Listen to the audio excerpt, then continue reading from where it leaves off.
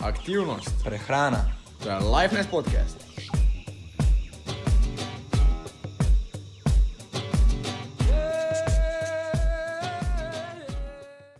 Dobrodošli in pozdravljeni v novi epizodi Lifeness podcasta in Spoznaj sebe. torej, kjer spoznavamo sebe, prehrano in aktivnost. Zdaj, današnja epizoda bo posvečena prehrani, pa bomo kar malo nasplošno začela debatirati o prehrani. Kaj pravi, Žan? Ja, se čisto strinjam. Malo da povzameva stvari, kaj se bova pogovarjala o prehrani, kakšne ima učinke prehrana na telo, na psiho in takšen predstavitveni del, da boste vedeli, o čem se bomo pogovarjali potem kasneje v prihodnjih epizodah. Definitivno, pa mogoče še kakšne uporabne nasvete, kako, definitivno je to namen enega podcasta, ne? Ja, definitivno, ja, da. Da mogoče kakšne sojine kosmeče valimo. Tako je, Coach Greg style. Coach Greg, ne vem, če točno sojine kosmiče uporablja, ampak Mislim, da ne skrenila iz teme, ne. Teda, moče bi prvo začela, ker pa povedala, kaj je tisti odločujoč dejavnik, ki v bistvu diktira, ali bomo mi pridobili telesno težo, ali bomo jo izgubili. To se mi zdi tako najbolj pomembna stvar, pa tista res osnova, temelj, skoraj kot samo da ni Ja, ki bi mogel vsak vedeti, ne? Definitivno, pa mislim, da če se celo ne motim, se to uči v šoli. Seveda, mogli bi se, no? Kaj ti boje, Ok. ti si v tej smeri, se učite? Ja, mi definitivno se, jaz mislim, v osnovni šoli, pa srednji šoli. Jaz v osnovni šoli se nisem tega učil, tako da porazno. In da, če zdaj bi lahko mogoče gledali poslušalkam in poslušalcem razkrila, o čem se menimo, ne. Ja, To da je ne bo tako. da ne bo zdaj skrivnostni. To je prvi zakon termodinamike, ne, ki pravi, da energija ne more nastati iz nič oziroma se pretvori iz nič. Tako Če je, si jaz prav to zapomnil. tako je, imaš prav. Torej, kaj za v bistvu to pomeni? Pomeni to, da če bomo mi v telo vnesli preveč energije, ali pa mogoče, da začnemo od začetka. Kako mi v telo v bistvu sploh vnesemo energijo? Ja, da malo poenostavimo, ne, da ne bojo mislili, zdaj, kakšno energijo mi zdaj vnašamo v telo, ne, torej kakšno hrano, ne. Ja, Ta energija je pač dejanska hrana, ki jo vnašamo v telo. ali pa pijača. Ali pa pijača, imaš prav. Ali pa nam je nekdo vbrizga. Upam, da v tem primeru učim, da ne, ampak tudi res. Ja, Ponavadi mislim, pojemo, možno, popijemo. je možno, ne. Mislim, Bog ne da, da se komu od nas kaj takega zgodi, kakšna infuzija, ampak okej. Torej, v bistvu je to nek skupek energije, ki jo pol preko prehrane, pijače, pa deloma, kdo ima nesreče, infuzije, vnesemo v telo. Zakaj se telesu dogaja ena druga zgodba, ampak v bistvu to hrano, ki mi vnesemo, je neka energija. Zdaj ponavadi se ta energija računa v kilokalorijah. Pa- Ampak da bo nam lažje v kalorijah, mislim nam, poslušalcem in poslušalkam, Ja, ampak tu pa moram svoj argument dati, ne. Kar Zelo povej. veliko ljudi slišim, da reče, pojedel sem 600 kalorij, ne, pa pojedel sem 4000 kalorij, ne vem. Ampak to teoretično pomeni, da si ti zaužil 4 kilokalorije, ne. teoretično. Čakaj, ali moja matematika na 40 kilokalorij, ne, štima. To je že malo bolj resno. To je že boljše. Kilo je Ja, 1000. ja, štima. In v bistvu ljudje se zelo narobe izražajo, ne, ker ena kalorija, zdaj v bistvu sistem po SI je enota megajoule, ampak ok, da ne bomo zdaj to preveč obremenjevali. Torej, za pravilno izražanje bi mogoče jaz vseeno uporabil kilokalorije. Da mogoče vcepimo ta izraz, da pa izkoreninimo tiste kalorije. Seveda se strinjam, lahko. Mislim, se vem, da je mogoče malo dlje zdaj, da ti rečeš tisto Kilokalorij. 0,2 sekunde več kilokalorij, ampak mislim, Ja, porabiš več energije in pol posledično več kalorij, ne? Oziroma kilokalorij. Če podaljšaš Ja, mislim- besedo, torej se v bistvu za težo tudi ne rečeš, da si težki 70 gramov, bi si mogoče že rekel, ampak rečeš 70 kilogramov, ne. tako je. Ja.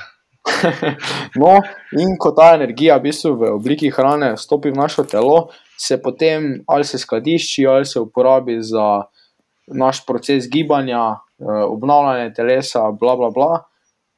Torej, zdaj, če bomo mi pojedli preveč energije, kaj se bo s to energijo po prvem zakonu termodinamike zgodilo? Torej, ne bo šla v nič, ne bomo je polulali, ne bomo nič, Tako je. ampak bo šla v naše zaloge. Definitivno. In če imamo pa premalo, pa bo naše telo črpalo iz naših zalog. Zdaj upamo, da to niso mišiči, pa da imamo srečo. Da imamo srečo, da gre iz maščob. Ja, oziroma, za drugo temo, ne, da nama skrenila. Tako Tu se je. nam odpira fulani zanimivih tem. Zanimivih, definitivno. Zdaj, da bojo poslušalci in poslušalke malo bolj razumeli, o čem točno govorimo, če gremo po čisto kmečki pameti, pomeni calories in, calories out. Kalorije not, kilokalorije not, kilokalorije ven. Mar ne? Bravo, en aplauz. Tako je, to spostavimo takoj tale, da se tudi midva navadiva govoriti kilokalorije. Jaz sem si že kar navadil, jaz sem si zdaj izkorenino. Pa se moram pa še jaz naučiti. Ko to slišim, ker dobim, veš, se naježim, pa adrenalin mi že začne po žilah teči. To je, ja. No, v glavnem. No, povej. Torej, to je prvi zakon, ki velja za bilo katero vrsto prehrane, ne? Če se ne držimo tega zakona, oziroma ta zakon enostavno pove, če bomo pojedli preveč, bilo kakšna dieta ali vrsta prehrane je, če pojemo preveč, bomo kopičili, če pojemo premalo, bomo začeli kuriti iz lastnih zalog. Zdaj mogoče, da poslušalkam in poslušalcem povemo, katere pa so v bistvu molekule oziroma makromolekule, ki jih najdemo v hrani, oziroma kateri 3 elementi sestavljajo našo prehrano v grobem. Seveda so še tudi fitokemikalije, blablabla, ampak v grobem. V grobem. Torej, bomo rekli ogljikovi hidrati, beljakovine in maščoba. Zadnjo ima Žan zelo rad, ampak ne zato, ker je debel, ampak keto. Keto, tako je. I like keto. Mislim, da razjasnimo, ne? Mislim, poslušalke in poslušalci, jaz se pravičujem, ampak jaz sem kar ene sočne na temo keto vrgo, bi jaz temu rekel, ne. Da slišimo, Blaž. Ne, prva je že bila, ne, da imaš rad ta zadnjo in da nisi debeli, ampak jo pač zauživaš. Samo zauživam. Upam, da se čim manj kopičim. Ja, definitivno, ne. In to je že mogoče prvi mit, ki bi ga jaz mogoče danes razdelal, kaj praviš? Da prehrana po 9 uri, glede na to, da snemamo zdaj ob 9, redine. Mislim, mit busted bi jaz rekel, ne? Ja, zdaj ga moramo smešati, tako da Žan, smešaj. Grem po en protein shake, da ga smešnem. Ja, čakaj, če je po 9 uri. Ja, torej, če pojem, ojoj, zdaj ne smem jesti, ali kako? Ker se bom zredil, če popijem en protein shake. Ja, mislim, to je kmečka pamet, ki tako pravi, ne? Ja, malo. Lahko kaj spremenimo glede tega, ki jaz nočem se rediti, pa hočem še vedno spiti en shake po 9 uri. Ja, le, Žan, hvala Bogu, imaš znanost, ne? Ki velja za skoraj vse na tej naši lepi zemlji. Skoraj, ja.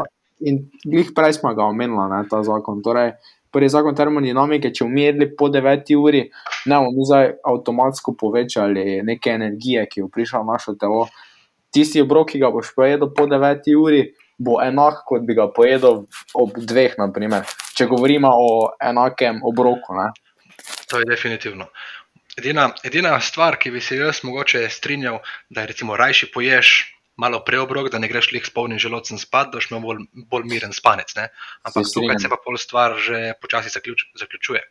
Tu pa imamo spet eno izvodilo v debati. Zdaj smo kar bi si mogel nekdo zapisovati, kam vse nam je povleklo. Pa smo zelo zasidrani na najni poti, da danes obdržimo osnove, ne. Tako je, res je, ja. Evo, prvi mit bi jaz rekel busted, ne. Se strinjam. Greva zdaj naslednjega mit. Ja, ne, moramo še povzeti, ne, če kdo zdaj gleda po 9 uri, da ne bo zdaj kar odložil tistega zrezka, kruha, karkoli, ampak lahko ga vzameš nazaj v roke, pa... Dober tek. Izvoli, dober tek. Drugi mit. Je? Drugi mit je, da maščoba gre v maščobo. Mislim, maščoba gre lahko v maščobo. Definitivno. Se strinjamo? Ok, možnost je. Zdaj, ne smemo se spustiti podrobnosti, ne. Ja, moramo pustiti malo materijala za kasneje. Ja, ampak jaz bi tu vseeno, ne morem se brzdati, Žan, ne. Daj malo materijala, da požgečkaš naše poslušalce in poslušalke. Zdaj, mogoče za začetek, ne, kak je v bistvu v našem telesu shranjena energija, ne. Shranjena v obliki ogljikohidratnih zalog, torej ugljikovi hidrati. Pod to besedo si lahko predstavljamo vse žitarice, enostavne sladkorje, Haribo bombone, moje najljubše. Mislim, imate verjetno predstavo. In ta oblika energije, torej poenostavljeno OHI, ugljikovi hidrati, so shranjeni v obliki glikogenskih zalog, ki jih je večina že verjetno slišala. In zdaj, kaj so temi glikogenskimi zalogami? Ne? Pač, če mi se gibamo, delamo neko intenzivnost, aktivno vadbo, karkoli, se bo del energije, za odvisno seveda, ne šla preveč podrobnosti, se bo porabila iz glikogenskih zalog. To pomeni, da če mi izčrpali te glikogenske zaloge, bo tista hrana, ki bomo vnesli pri obroku, valjda del OH roma v glikogenske zaloge, to mislim, da je jasno. Ne? Zdaj imamo pa še tudi zalogo v maščobah. To pa ni v bistvu maščoba, kot si večina predstavlja, samo maščobno tkivo, torej adipociti, bomo pustila, ampak se maščoba tudi zanimivo skriva med tvojimi mišicami. Res je, tudi med organi. Tudi to. In tej maščobi se reče tudi, zdaj moram to povedati, oprosti, IMTG, bom samo krajšavo dal. Dobro, da ne boš preveč zmedel naše poslušalke in poslušalce. Da ne bom, mislim, jaz res upam, da razumete, kak fejs se nazaj držim. Res, jaz sem zraven njega in ga držim. Ja, žal neha name, tak fejs držim, ne. Ne, se prav. No, in zdaj v bistvu, kaj ta mit, ki pravi maščoba, bo šla v maščobo, ja, seveda bo šla maščoba v maščobo, ker drugam v bistvu ne more iti, ker maščoba se ne more pretvoriti v glukozo, da bi pač, poenostavimo v glikogen, da bi šla v glikogenske zaloge, ampak bo šla v maščobo. Zdaj seveda, ta mit verjetno nakazuje na to, da bo šlo vse v adipocite oziroma maščobno tkivo, ki ga noben ne mara, ki nam naše six-packe zakriva, naš veliki bicep zakriva. Večinoma bolj naš six-pack, ne? To so vsi, tam ga hočemo se vsi znebiti, te maščobe, ne? Ja, definitivno. Pa naše love handle, se mislim, da temo reči. Lek sem hotel reči, ja. Ja, le berem, ne. In zdaj v bistvu, ni ta mit ne drži popolnoma, ne. Rekla bi, da poenostavljeno drži, ampak ne poenostavljeno pa sploh ne drži, ker tista maščoba, ki bo še na primer dodal zraven v tvojo solato, ne bo romala preprosto v tvoje love handle ali pa six-packe, ampak bo po neki vadbi telo seveda hotelo te zaloge pohraniti oziroma jih obnoviti, tako kot glikogenske.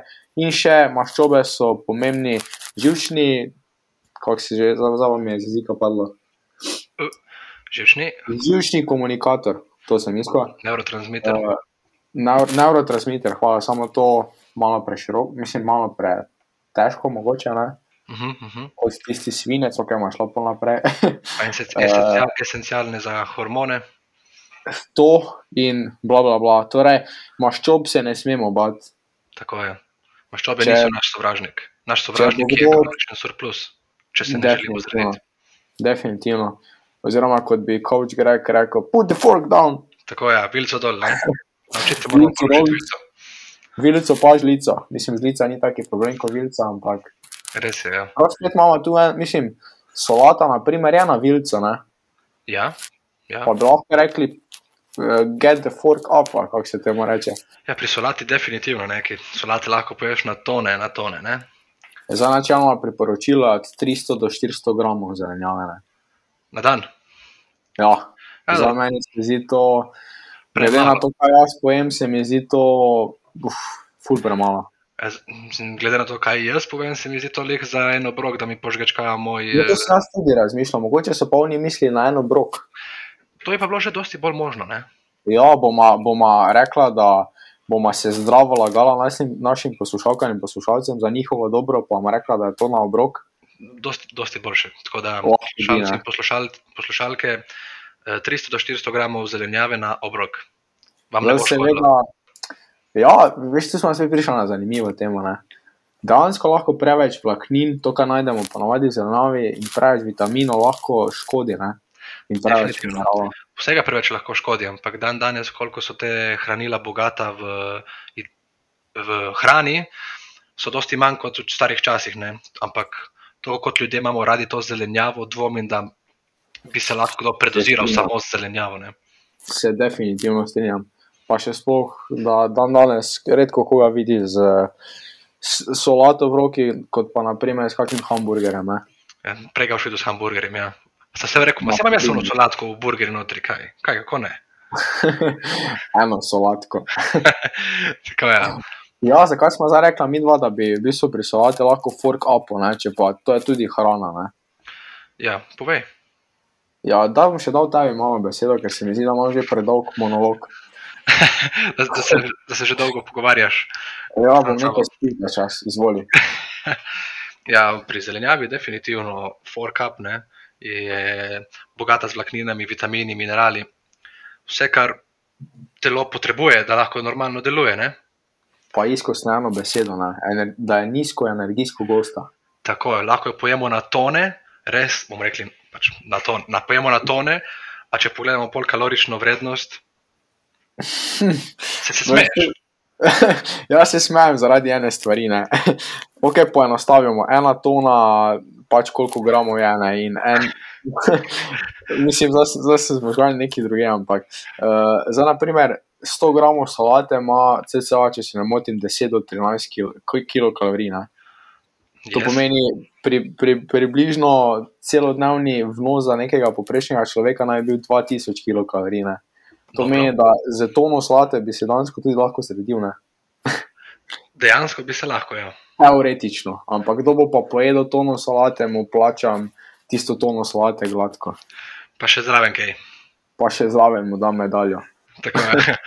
To bi bilo res zanimivo. To bi lahko bil 10K calorie challenge zelenjavo, pa me zanima, kdo bi ga naredil. Doben. Mislim... To je bilo zelo, zelo težko. Veš, da ti je, najbližje ti je The King of Fiber, ne? Veš, da je to? Ne. Kak ne veš? Coach Greg? Ja, viš, da bi on lahko pojedel. Jaz sem bolj razmišljal kakšen Matt Stoney, ampak ne vem, če bi on pojedel. Ni šans, on je bolj hot dog varianta.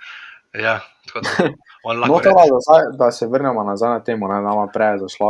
Tako je. To meni, da zakaj je zdaj v bistvu tisto vilco zdaj lahko nazaj primete, če pa mogoče solato jete, ker zdaj v tisti solati mogoče edini problem, če gledamo zelenjavo, super, če gledamo dodani jogurt, dodano olje, spet imamo drug problem, ker pa je to visoko energijsko gosta hrana, ne.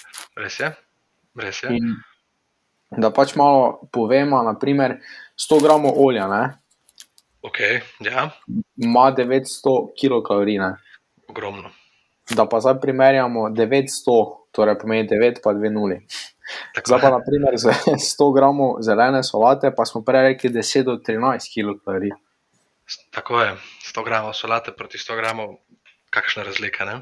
Da bojo naše poslušalke in poslušalci imeli predstavo, naprimer. Zakaj pa mogoče je treba včasih šparati s tistim oljem?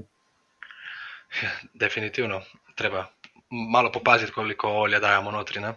Zdaj mi je prišel tisti meme na glavo, če si ga videl, ko se ga recreata. Ko ima tisti galon olja, pa ga vliva v malo solatico. Ne vem, če se ga spomnim. Ful dober, mislim, da bojo se poslušalke in poslušalce nasmejali malo, ampak ja, za današnji prvi podcast od prehrani bi jaz rekel, da je to, ne. Se strinjam, ja. Mislim, zdaj pozabila smo se sicer na beljakovine, ampak jaz bi to rekel, da je to tako zelo obširna tema, pa zelo popularna tema, še sploh če kaki, lahko to rečem, Žan, na B se začne beseda, pa body ima noter v sebi. Se bom delal, da ne vem, pa kar povej. Kaki bodybuilderček posluša, ne, Tako je. so beljakovine zelo popularna tema, ne. Pa kaj mislim, jaz sem tudi bil bodybuilderček, ne. Sej, mislim, da v nekem momentu tisti, ki se ukvarjamo s fitnessom, bomo vsak imel kakšen svoj moment, svojo željico, da bi včasih ali pa en dan bil kot nek bodybuilder, ne. Ja, definitivno, ampak jaz sem zdaj to rekel, ne profesionalni IFBB proje, ampak bodybuilderčki bolj stereotipno, ne. Tako je, tako je. Vse veš, kaj mislim. Vem. Ja, jaz mislim tudi, da sva lepo povzela, kaj se bomo pogovarjali o prehrani. Mislim, tema o tem je dokaj, oziroma zelo, zelo velika, široka. Lahko bi se pogovarjali še o vrstah prehrane oziroma vrstah diet, kakšne učinke ima na telo, ampak rada bi imela ta podcast v časovni omejitvi, tako da boste lahko poslušali na poti na delo, na poti oziroma med kuhanjem, preden greste spat, kadar boste želeli, da ne bomo bili predolgi. Oziroma med rezanjem solate. Tako med rezanjem solate. Ti režeš solato? Ja, nisi še tega nikoli naredil. Vzameš glavo solate, pa samo razrežeš, cap. Jaz se tržem z roko. Ful lažje je drugače. Treba probati. Na koncu. In kaj sem še hotel jaz dodati mogoče, da danes smo zgradili tisti spodnji del piramide, torej bolj, ko imaš tiste močne temelje, više lahko gradimo, se meni zdi, ne? Tako je. Danes smo res postavili en globoki temelj, ki velja za vse, ki mora biti res temelj vsake prehrane, torej pomeni prvi zakon termodinamike. Res je, zapomnite si, poslušalke in poslušalci, prvi zakon termodinamike je? Energija ne gre v nič, oziroma? Ok, rečemo, da so moji možgani zamislili nekaj drugega. Dobro, mislim, da poslušalci in poslušalke, če so nas poslušali, verjetno vejo, ne? Energija ne gre v nič, oziroma ne nastane iz nič, to smo hotel reči. Tako je, ampak... Veš, sem razmišljal že, kaj bom rekel za na konec, ker brate eno misel, mogoče. Povej. Ja, hotel sem samo dodati po kmečko, kilokalorije not, kilokalorije ven. Definitivno. Kakšna pa je bila ta tvoja zadnja misel? Enlighten me. Če citiram coach Greka, it doesn't matter. Mislim, da bi to rekel Dwayne The Rock. Ja, ok, ampak coach Grek, ok, zakaj it doesn't matter? Ker it doesn't matter se v mojem kvotu navezuje na vse diete, na vse načine prehranjevanja, ker na koncu koncev temelj. Se moramo držati osnov, ne? Definitivno. In mislim, da je to tak lep zaključek najnega podcasta. Tako je. Že ki midva pač snemava ob 9:30 zvečer. Zdaj grem jaz. Ukradil si mi besedo grem si tudi jaz narediti en šejkič. Tako da... Bodybuilder. Mislim, da imam še nekaj kilokalorij v plusu, tako da en šejkič si lahko še privoščim. In poslušalkam in poslušalcem želim eno lepo dobro jutro, če začenjate dan. En dober tek, če začenjate in pripravljate obrok. In en dober večer oziroma lahko noč, če boste šli v kratkem spat. Definitivno. In do naslednjič se vidimo. Lifeness podcast.